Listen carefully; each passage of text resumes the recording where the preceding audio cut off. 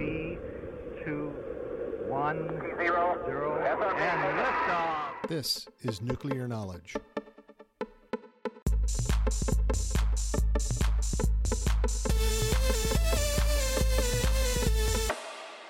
A production of the National Institute for Deterrence Studies. Welcome to another episode of Nuclear Knowledge, a podcast of the National Institute for Deterrence Studies, where we seek to advance peace, promote stability, and encourage you to think deterrence. I'm your host, Adam Lowther, and today's episode is about Able Archer 1983. What I wanted to do today was to revisit Able Archer and help you understand what actually happened. Now, advocates of nuclear disarmament frequently argue that the United States and Russia face a real threat of accidental nuclear war due to miscalculation. In such a scenario, either Russia or the United States misjudges the actions of the other, leading them to start an inadvertent nuclear war. Allied Command Europe's Able Archer 1983 exercise is the prime example that is cited over and over again to suggest such a war is imminently possible. The story goes that the Soviet Union mistakenly took the exercise as a screen for the United States to launch an attack on the Soviet Union and, in response, made a number of moves to posture their forces for nuclear war. The only problem with this story is that it is a misrepresentation of both Soviet and American action prior to and during Able Archer 1983. This myth falsely suggests that, but for the grace of God, the world was on the precipice of Armageddon. Nothing could be further from the truth.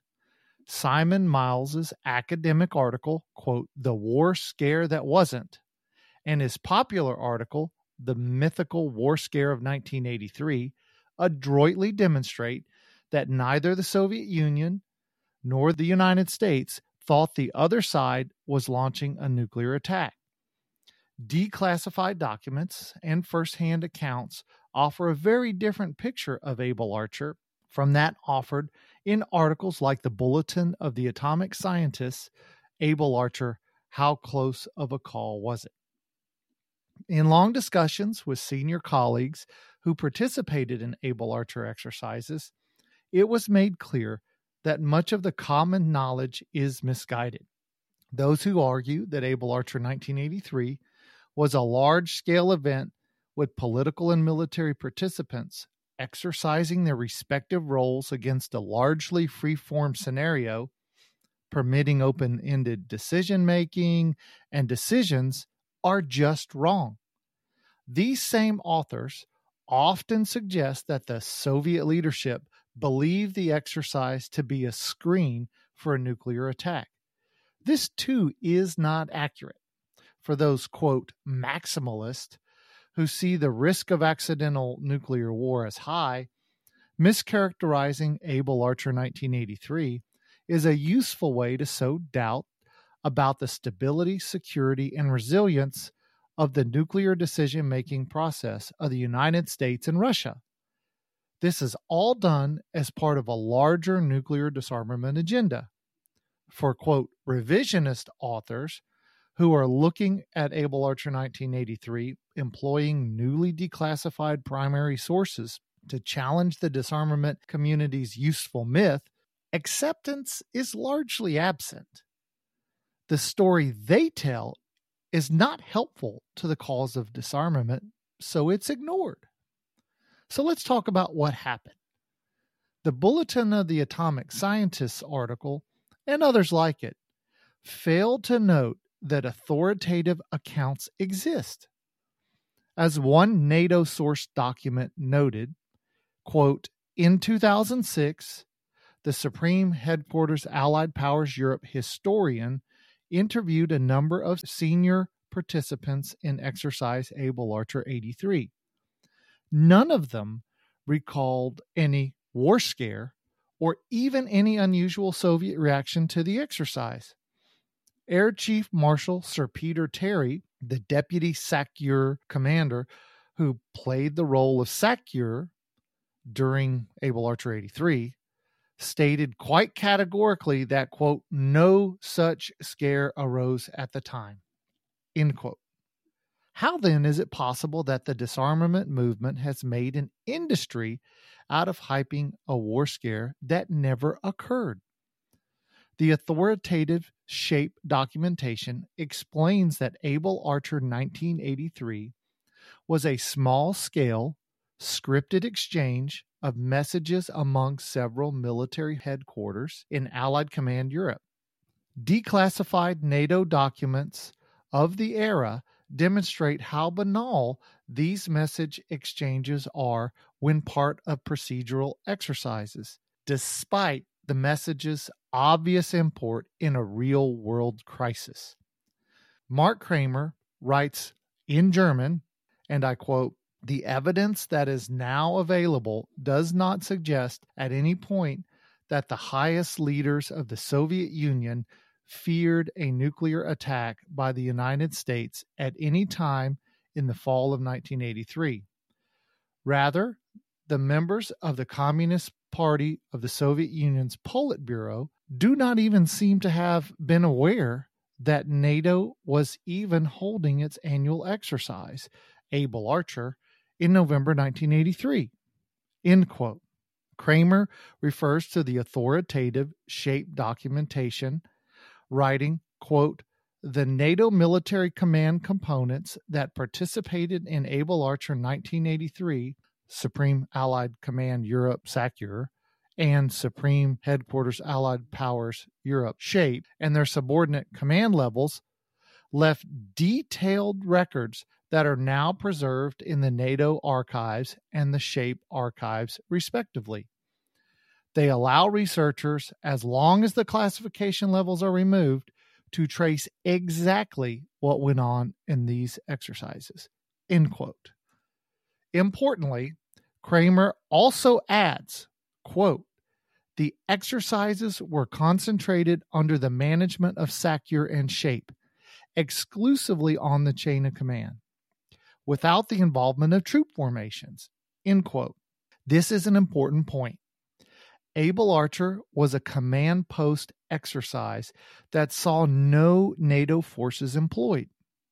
It was merely an exchange of messages. The Soviet intelligence apparatus watched NATO forces across Europe, particularly nuclear forces, for the specific purpose of looking for signs of attack preparations.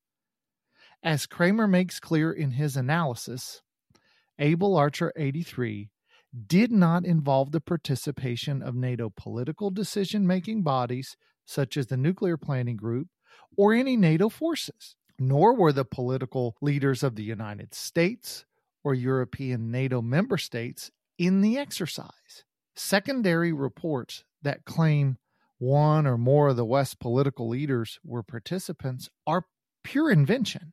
NATO's decision-making bodies at the political level were simulated by military leadership at the commands conducting the exercise. The participation of the American and British decision makers was simulated by cells in Washington and London, sitting in the conference room of the Joint Chiefs of Staff at the Pentagon and in the British Ministry of Defense. The involvement of other national command posts was not intended at any time and did not take place. Kramer further writes, quote, "Later allegations that NATO suddenly and abruptly stopped Able Archer 1983 in order to diffuse hostile reactions from the Soviet Union are consistently unfounded. The exercise was by no means carried out earlier than planned. NATO leaders at the time were no more worried about possible repercussions in the Soviet Union than they had been during previous Able Archer exercises," end quote. Intriguingly, the United States, SHAPE, and the NATO archives declassified considerable information with respect to nuclear operations related to Able Archer 1983 and the, quote, "nuclear weapons release procedures," end quote, which the SHAPE historian mentions when the core of Able Archer 1983 is discussed. Reading the historian's report, which Kramer cites, alongside the declassified documents and my own experience, I find it baffling to know how falsehoods keep resurfacing.